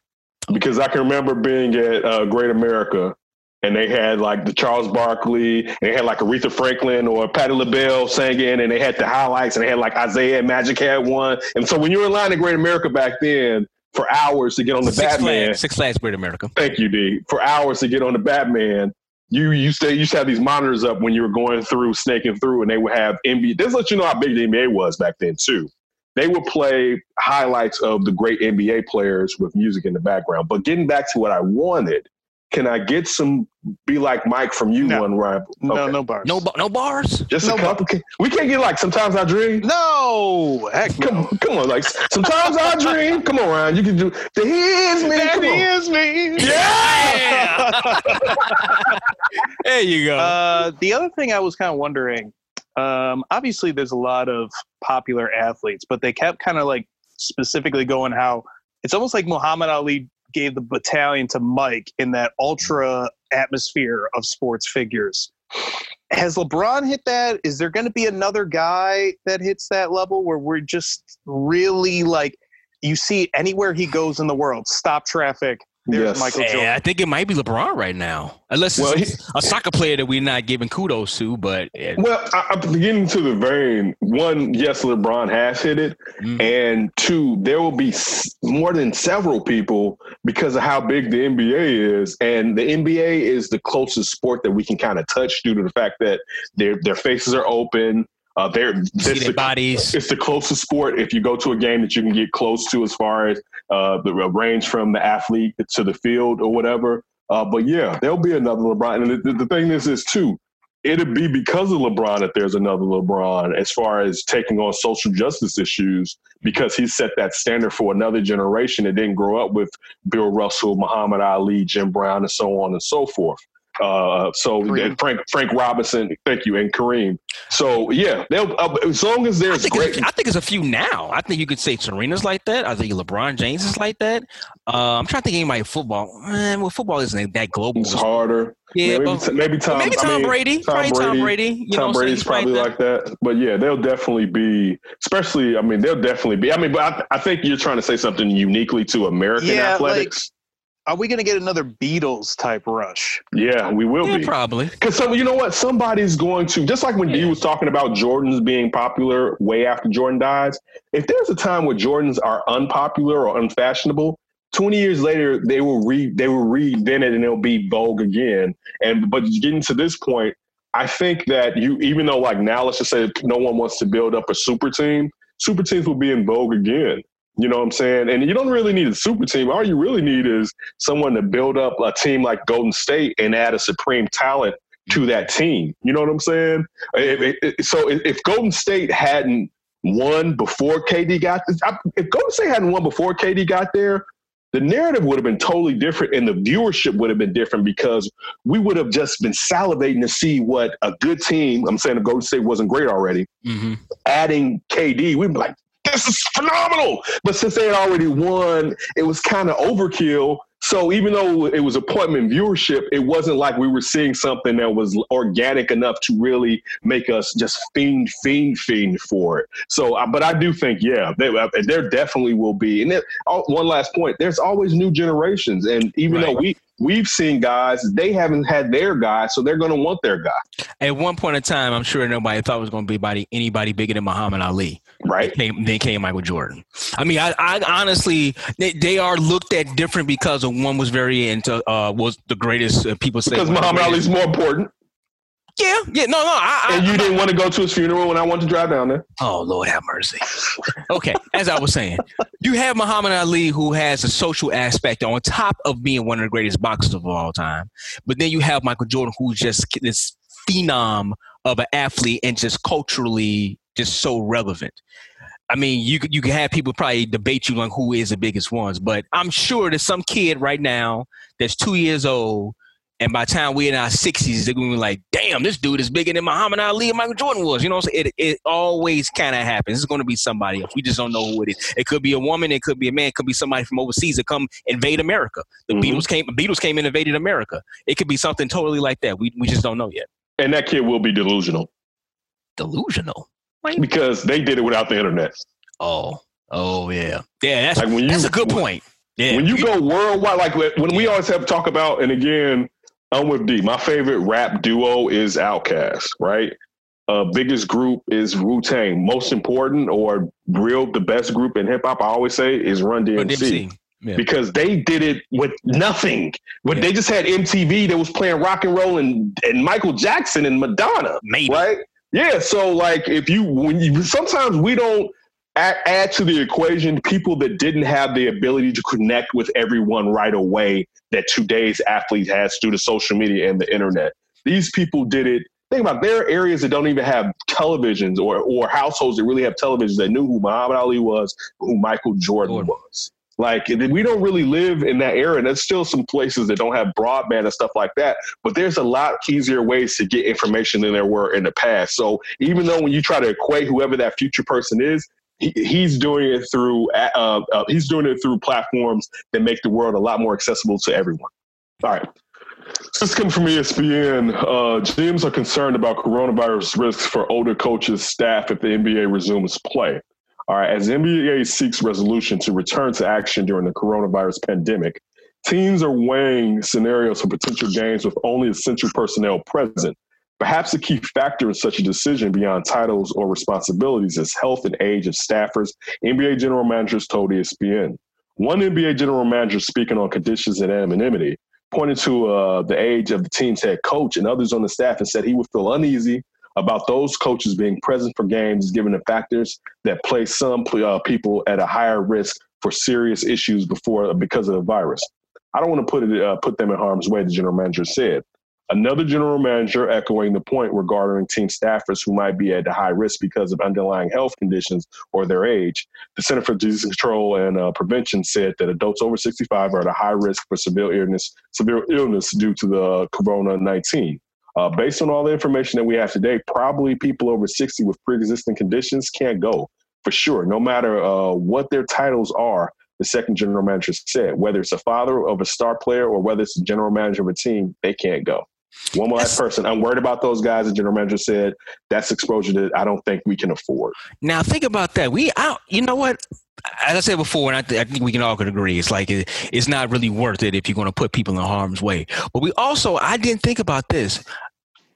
The people, the player personnel, those guys, men and women, majority of men, are pretty old dudes. They like Jerry West. I don't want to see nothing happen to Jerry West. Assistant coaches. Y'all trying to kill Greg Popovich? You know what I'm saying? I thought about it. And I bet Trump wants that though. Oh no, he better not do that to the NBA. I bet Trump is like, yeah, get Pop out the box. And listen, think about this. Probably Steve Kerr has pre-existing conditions, let alone with that back and issues that he had. I'm just saying, just the type of dims that Trump is like, yeah, open up the markets. Damn. Ooh. But no, that's a very, very good point about the player personnel or the people working within the organization that, yes, they are older. Jerry Reinsdorf can't go anywhere. He can't go see his baseball team. He rich, he uber rich, but he can't go see his baseball team or his basketball team. You know what I'm saying? All these owners. Yeah, they want to get back in and get the money going, but I can't go nowhere. Wait, can Michael Reinsdorf go? Like, you talk about how old Jerry is. Michael Reinsdorf ain't a spring chicken. Yeah, that's true. Right, Jerry Reinsdorf was in his 80s. I would 84? think his son is close to 60 years old. Yeah. Right? Like, again. And I mean, you don't need your owners to be there, but you usually would want your general manager. And let's not even talk about that. Let's talk about coaches, staffers, and bench coaches, right? Just when we were sitting there, the interview that we did with Bob Young from the Athletic Arizona, and he was talking about when Lionel Hollins. Thank you, Lionel Hollins. I was going to say Collins. Lionel Hollins brought back Paul Westphal because he brought in Lionel Hollins, right? Mm-hmm. That coaches usually they have now, you can see more players from the era we grew up in, but they usually have coaches of the same age group. You can think about Ron Adams being there with Tom Thibodeau for all those years. So you're risking all those people. And then I'll give you another one. That may not be as old as back in the days, but what about the refs? You know what I'm saying? Like, there's a lot of people. And then we can just say, we're just going to do it without them. And maybe you can. One thing I did see, I wanted to point this out real quick. I think it was Brian Windhorst was talking about this on ESPN. So one of the things they're talking about is having like blocks. So like the Lakers would be in a block with 5 other teams. So let's just say they would have 4 blocks, right? And what they would do is that if one of those blocks of that 5 teams, if a player catches coronavirus, that whole block is knocked out of what's left in the NBA. Whoa. Yeah. That's how, so that way they keep it separate as far as the infections. So because that player is playing in that block with those other 4 teams or 3 teams, they would just get rid of them so they can make sure that anybody that's not showing symptoms wouldn't affect anybody else. So all those teams would be gone? So if, let's just say the Lakers in a block with Memphis. Mm-hmm. Right? Somebody from Memphis has it. they're out because they already played that team probably, or maybe they're living in facilities close to that team, and they would just eliminate that whole block to make sure nobody else is infected. That right there, that right there should really prove to people it ain't worth it, and this country ain't ready. You have states that's opening up right now, and what's happening? Their numbers of infected or cases are starting to go up because, hey, listen, 1 + 1 = 2. So if you have these leagues where there's a case scenario like Kansas laid out, or yeah, we're going to put everybody in a bubble or whatever like that, but you know what? You can't see your family for 3 months, or we got to get all these tests, which is going to be a bad look because the regular public doesn't have all these tests. If you have to have if these many scenarios and these many questions are being brought up time after time after time after time, it's just not worth it. I mean, I love sports. Obviously, Candace said this 1,000 times. We just had to find something to talk about, but it ain't worth it. It's going to happen, and I know some leagues are going to be like, especially the NFL is going to be like, we just going to do it. It could be the political mindset, the political leaning of it, or just a simple case of they think they're invincible and they're the NFL, or just using them as an example. But I don't want to hear the reports coming out talking about, oh yeah, now we have to shut down the economy again in these states again because we decided to open it up, and now once again you have these leagues that start up again. All these players want to go out there and play. Imagine all these players want to go out there and play, and then it happens once again. A couple other people get test positive, and they got to shut it down once again. Dan Davis Show, Demise, me, Ken, and Ryan, our executive producer. There was a nurse. I don't know if she passed. She passed recently. I don't know which hospital in Chicago she worked at, but she came out of retirement to go work for the hospital. Right? Made me think about my grandmother actually, because my grandmother retired and still went to work, but she couldn't work as many hours because it messes with your Social Security, messes with your Social Security. So she would have to pay so much money back if she went over a lot of hours. And I thought about, man, my grandma was alive during this. What would it be like? This nurse died through the COVID. She caught COVID. This lady that had served and retired and came back. And the reason I'm pointing out is just to highlight, because again, listen to Chris Christie, and I know this is a flip topic as far as I won't say it's political, I think it's moral. Saying that people are going to die. I said at the beginning of the show, we know people are going to die, but it's how you sit there and do things to make sure other people don't die. We have a situation in Michigan where some stupid ass people sat there. A lady was taking her daughter into like the dollar store or something. Yeah. And sat there and got into an argument with the security guard doing his job. That was like the daughter had to wear a mask, went home, told her son and her husband, they come back and the son shoots him in the head. Like, and that's a whole different spectrum of just to say the least, but just still to point out, yeah, but it's Ryan puts me swearing, but just, and again, that's in our community, but then you look at these groups of militias. Trump had a rally in Arizona, basically going down there to check out a factory, and people are standing outside with signs. Like, do you MFers really think about the people that are still going to work? Because this is the thing. I think I would go to work if I was a nurse. Because at one point in my life, I was going to be a nurse. But you know what? I feel no ill will to any nurses or anybody that's like, you know what? I'm going to stay home with my family. Because y'all out there doing a lot of foolish because they keep it going. And these are the people that are risking their lives, and you idiots that are outside in every community are going to end up there risking their lives, and they're still trying to be here for you. And this senselessness needs to end. Okay, so going to the flip, do you all agree that these people need a heckler? Yeah, you can get your heckler. You're right. I just want to. There you go. You got it. You're right. The problem is your heckler's going to get exposed. That's the problem. I said that time. Hey, whoa! I could heckle like from a building through Zoom. No, I ain't on Zoom. Like, do a megaphone. Do a bullhorn. But you're ruining everybody else's quarantine. Wait. Imagine this. I'm only heckling them. They put. Take that megaphone down. That's what I'm saying. We're in here quarantining. They intubate somebody, right? They be like, okay, you're intubated. The person's like, then they bring the computer from like, hold on, we got to put this here. Then D pops up on the screen. It's like, yeah, you stupid ass. What was you doing out there? Nobody told you to go out there. Right. They told you to stay your ass at home, but now you're there. I mean, we live in a very weird time, to say the least. And I hate to say it, for the most part, we're somewhat deserving of it. And these sports ain't coming back no time soon. You've been saying Greg that. Hodges stuff. You would want to do that, wouldn't you? What? Hey, listen, we've had Craig Hodges on our show. We had Craig Hodges on our show. Great guy. Had him in studio with us. That was a few years ago, Ken. We had Craig Hodges on the show twice. Yeah. He came in studio once, man. We had a great time dropping knowledge on us and great stories. Yeah. But it is interesting. He said that he did not know this documentary was coming out until his son told him. A week before. Mr. Hodges, where have you been? He's saving the world. That is where he's been. All right. So I saw this in NBC Sports Chicago. It was posted on Facebook by Jason Goff, who does Bulls pre and post. Shout out to Jason. Craig Hodges feels salty about Michael Jordan and this. And Brian, you can help me. So one, he definitely didn't like the cocaine circus crew or whatever. He said that he felt like that you're putting guys in a situation where they have to answer questions. Also, Craig Hodges wasn't on the team. He's a Milwaukee Buck with Don Nelson as the head coach at that point. But he felt like Jordan was putting guys in a situation where they had to explain something to their family while they're watching the show that maybe they didn't expect they had to explain.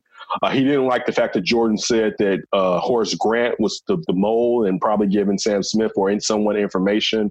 He said that he basically would want more details and that wasn't cool. We've known in the past that he felt like Mike could do more. But one thing I did see the other day that he said that, perhaps Mike didn't say anything, and we didn't cover the fact about Michael Jordan addressing the Republicans do shoes thing. Oh, yeah. Too. Said it just as a joke to Horace Grant and Scottie Pippen on the bus. And Horace wouldn't told that. Like, I'm going to tell you. Hey, Sam! I'm going to tell you what he said. But he did say real quick that perhaps he didn't know what to say. And which is a good point, that sometimes when you look for athletes, I saw somebody posted on Facebook that, you know what, we had Harold Washington, we had Jesse Jackson, you had Oprah, but we didn't need Walter Payton and Michael Jordan to tell us to vote. Like here in Chicago, we had enough people that was their lane to within do that. The community, yeah. That we weren't necessarily looking to our athletes to necessarily do that. But that still is giving them an excuse, to say the least. You know what I'm saying? But just he pointed out that necessarily he didn't get interviewed, and that's one thing he felt salty about. And I think that goes back to the fact that Craig Hodges has been erased from Bulls history, especially being a guy that won the 3-point contest that much and fit the triangle, and what they needed is outside of shooting. He was the first guy, Paxton, but he was the first specialist in the triangle. That was Steve Kerr's role basically began, because Steve Kerr wasn't really a point guard. Paxton was a point guard. He still had more point guard skill, but the specialist to come in. So he felt wronged by that, and I have no problem with him saying it. He's a phenomenal brother, and I'm going to ride with Craig Hodges regardless of what Ryan is trying to do and destruct the community. By the way, they have final veto of what we talk about. I didn't hear you. I say it for the audience. Okay. You got final veto of what we talk about. We do, but in all fairness, one thing Lawrence Holmes told us was to listen to our executive producer. That's right. That's true. All right, so I listened to my executive producer. Now, you know what? I thought we'd be able to see like maybe some glimpses of Craig Hodges or something. He has like literally MJ. Not even the dashiki? Not nothing. They showed him you know what? They showed him at the White House, but they didn't show him that. They didn't show Craig though.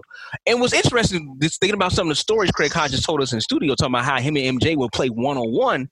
These things over at IIT, Jim? IIT, definitely. IIT and Chicago State were definitely the places. Yeah, they play one-on-one, and he said, man, listen, Craig Hodges said I had to pare my game down on the team, but I'm a straight hooper. I'm a scorer, so I can go back and forth. He didn't say he can go back and forth with MJ, but he said that he can go, though. He was a scorer. But I was looking for a little bit of Craig Hodges and something, and it's very disappointing as a kid who grew up watching Craig Hodges win those 3-point contests, watching Craig Hodges hit those threes within the game. He was on the first 3 championship teams, right? We know all 3 of them, right? So was he on the first two? First two, he had to come back and not have a Bulls jersey on for that 3-point competition, the 3rd championship year. That's right. So he has 2. He's an NBA champion. So I was hoping to see something. That would be my one complaint to Michael Jordan about this, is that he could have gave the people a little bit more Craig Hodges. I know it's very small of a thing, but he could have gave us a little bit more Craig Hodges. And more about Craig Hodges.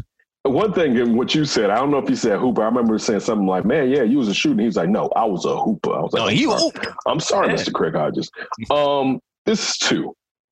I'm a big proponent of Mahmoud Rauf, right? But, and again, what he did was, for me, fine and right. And in a free country, he had his ability to say, you know what? I don't want to sit here and put my hand over my heart when I feel that this country is still wrong of me and is wrong my people. The reason I'm bringing that up is because he got blackballed from the NBA. Mm-hmm. Craig Hodges wore dashiki and gave the president a 5-page letter detailing what he could do to help the community. There was how many radical stances did Craig Hodges take against the league? You know, like there was nothing outrageous. Nothing. So even going from him being blackballed then, but from him being blackballed now in this, especially we're talking about this is today.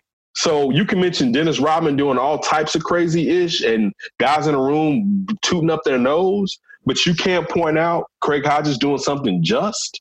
Like that to me is ridiculous. Like sometimes we as a people have to not be afraid, especially when we have power, to tell the true story if some people may feel a certain kind of way. And I don't even know who would feel a certain kind of way about Craig Hodges because he really didn't do anything to anybody. Now, I thought that I read this, Ryan. Maybe you can look into this or back me up on it.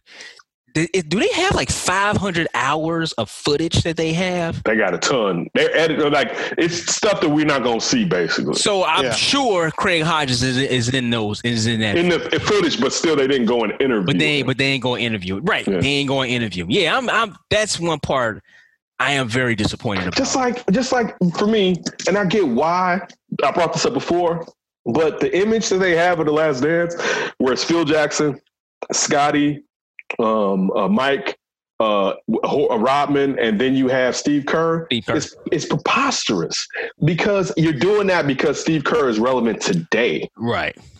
So that's showing what you're placating to, the fact that who's relevant today and people can connect to. And to me, you could still have Steve Kerr there, but I've said this before, Tony Kukoc should be the fifth member. You only have 4 guys. And it used to always be the image of the start training since we always used to love when they showed the starting 5 coming back from either halftime or coming off the bench. Those were iconic Bull shots, seeing that 5 or walk back on the court or whatever. You could at least have Tony for how important Tony was for that title out of the guys that were still there. But it's just one of those things where you're just placating to who's popular right now at this minute, and that being Steve Kerr, who definitely deserves it. I love Steve Kerr. I always wanted him to be the voice of the Bulls from when he was at Grant Park just cracking us up.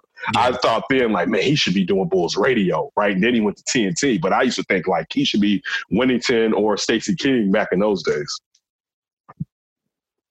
Right. You got any thoughts on Craig Hodges not being there on the documentary?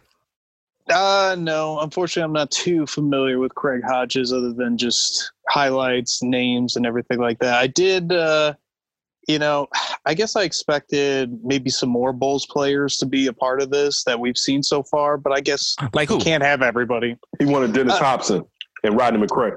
I figured at least with, let's say, the Last Dance team, that everybody would be interviewed on that team. You want Jud Buechler? I'm just saying. I thought that they interview Jud Buechler. I'm not sure. They did. I think they did. Oh yeah, they did. Yeah. Well, the question is, where's Bobby Hansen? I think they not interviewed everybody. I don't think there are definitely some guys. I've definitely not seen any Rodney McCray interview footage. Wait a minute, Ryan, are you talking about just 98 team that you want to see everybody? I'm just saying in general, like I don't think they probably could have gotten everybody. I'm not saying I want to see these people. I'm just saying they probably couldn't fit every Bulls player on all of Jordan's teams on here and give all that kind of insight. So I don't know where Craig Hodges fits on that, to be honest. Let's see. Brian Williams has passed away. I was about to say, where's the ghost of Bison Dele? Bison Dele. Yeah, he passed away. You respect that man's name. Bison Dele, I'm sorry. I'm trying to think, I'm trying to think who. Where's Jason Caffrey? Oh, Dickie Simpkins. And I think Dickie may have. I don't think I seen Dickie. Okay. Was Stacey interviewed? No, not yet. I haven't seen Stacey. Well, he's not going to be interviewed now. He's only on the first 3. Where's Luke Longley? Where's Cliff Livingston? That's what I want. Bill Cartwright had a cameo, right? Bill Cartwright. Yeah, Bill Cartwright is maybe once or twice. once or twice. I think he talked a lot when he was talking about the Knicks and maybe the first championship, I believe.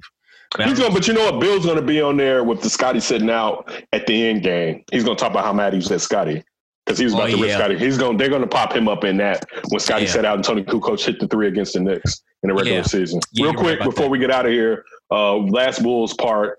Jordan confirmed, and we mentioned it, that he did say Republicans wear sneakers, even though he said it in jest. What were your thoughts on that, D? At least when I heard it back in the day, not so much back in the day, but not that long ago. It was back in the day. No. I'm talking about when it kind of like resurfaced. Because usually when LeBron James does things and he's very socially active, first person they bring up is probably either Tiger Woods or Michael Jordan, right? Mm-hmm. So they usually always bring that up. It wasn't far-fetched for me to believe that he would say something like that because Michael Jordan is about his money. So that wasn't that surprising to me. It was good to see that he actually said, like, listen, I don't know the guy. My mother spoke for him, but you know what? I sent him some money. And I don't want to put my name behind somebody that I don't know. I have no problem with you feeling that way. I don't know if it would have went along the side saying like, well, everybody about Jim Shoes, so that's why I'm not going to say anything, even if it was a throwaway line. It will be interesting to see who leaked that joke out. Oh, it's great. Okay. So, but that wasn't that far-fetched that he would maybe make a joke about that, but at least it was good to say, like, hey, listen, I didn't know the guy, but you know what? Mother did. I respect my mother, and I sent him some money for his campaign. It was sad, and Jordan should have been better than that. And it's because we love him, we can paint out when he just done things that are wrong. And even though Sid didn't want to be like Muhammad Ali, he didn't have to be Muhammad Ali and be as controversial, but he still could have stood on right a tad bit more. D, take us out. All right. Hey, make sure you follow us on Twitter and Instagram at D and Davis Show. Once again, it's at D and Davis Show. Hit that bio link, and you can find where we at everywhere. Twitter, Demons1, Ken, that's Davis, Ryan B. Ski. Hey, we hope you enjoyed the show. Check out the Bob Young interview and all the interviews that we've been trying to do. Please keep supporting us and don't do anything crazy before you hear from us again. Keep your hands to yourself.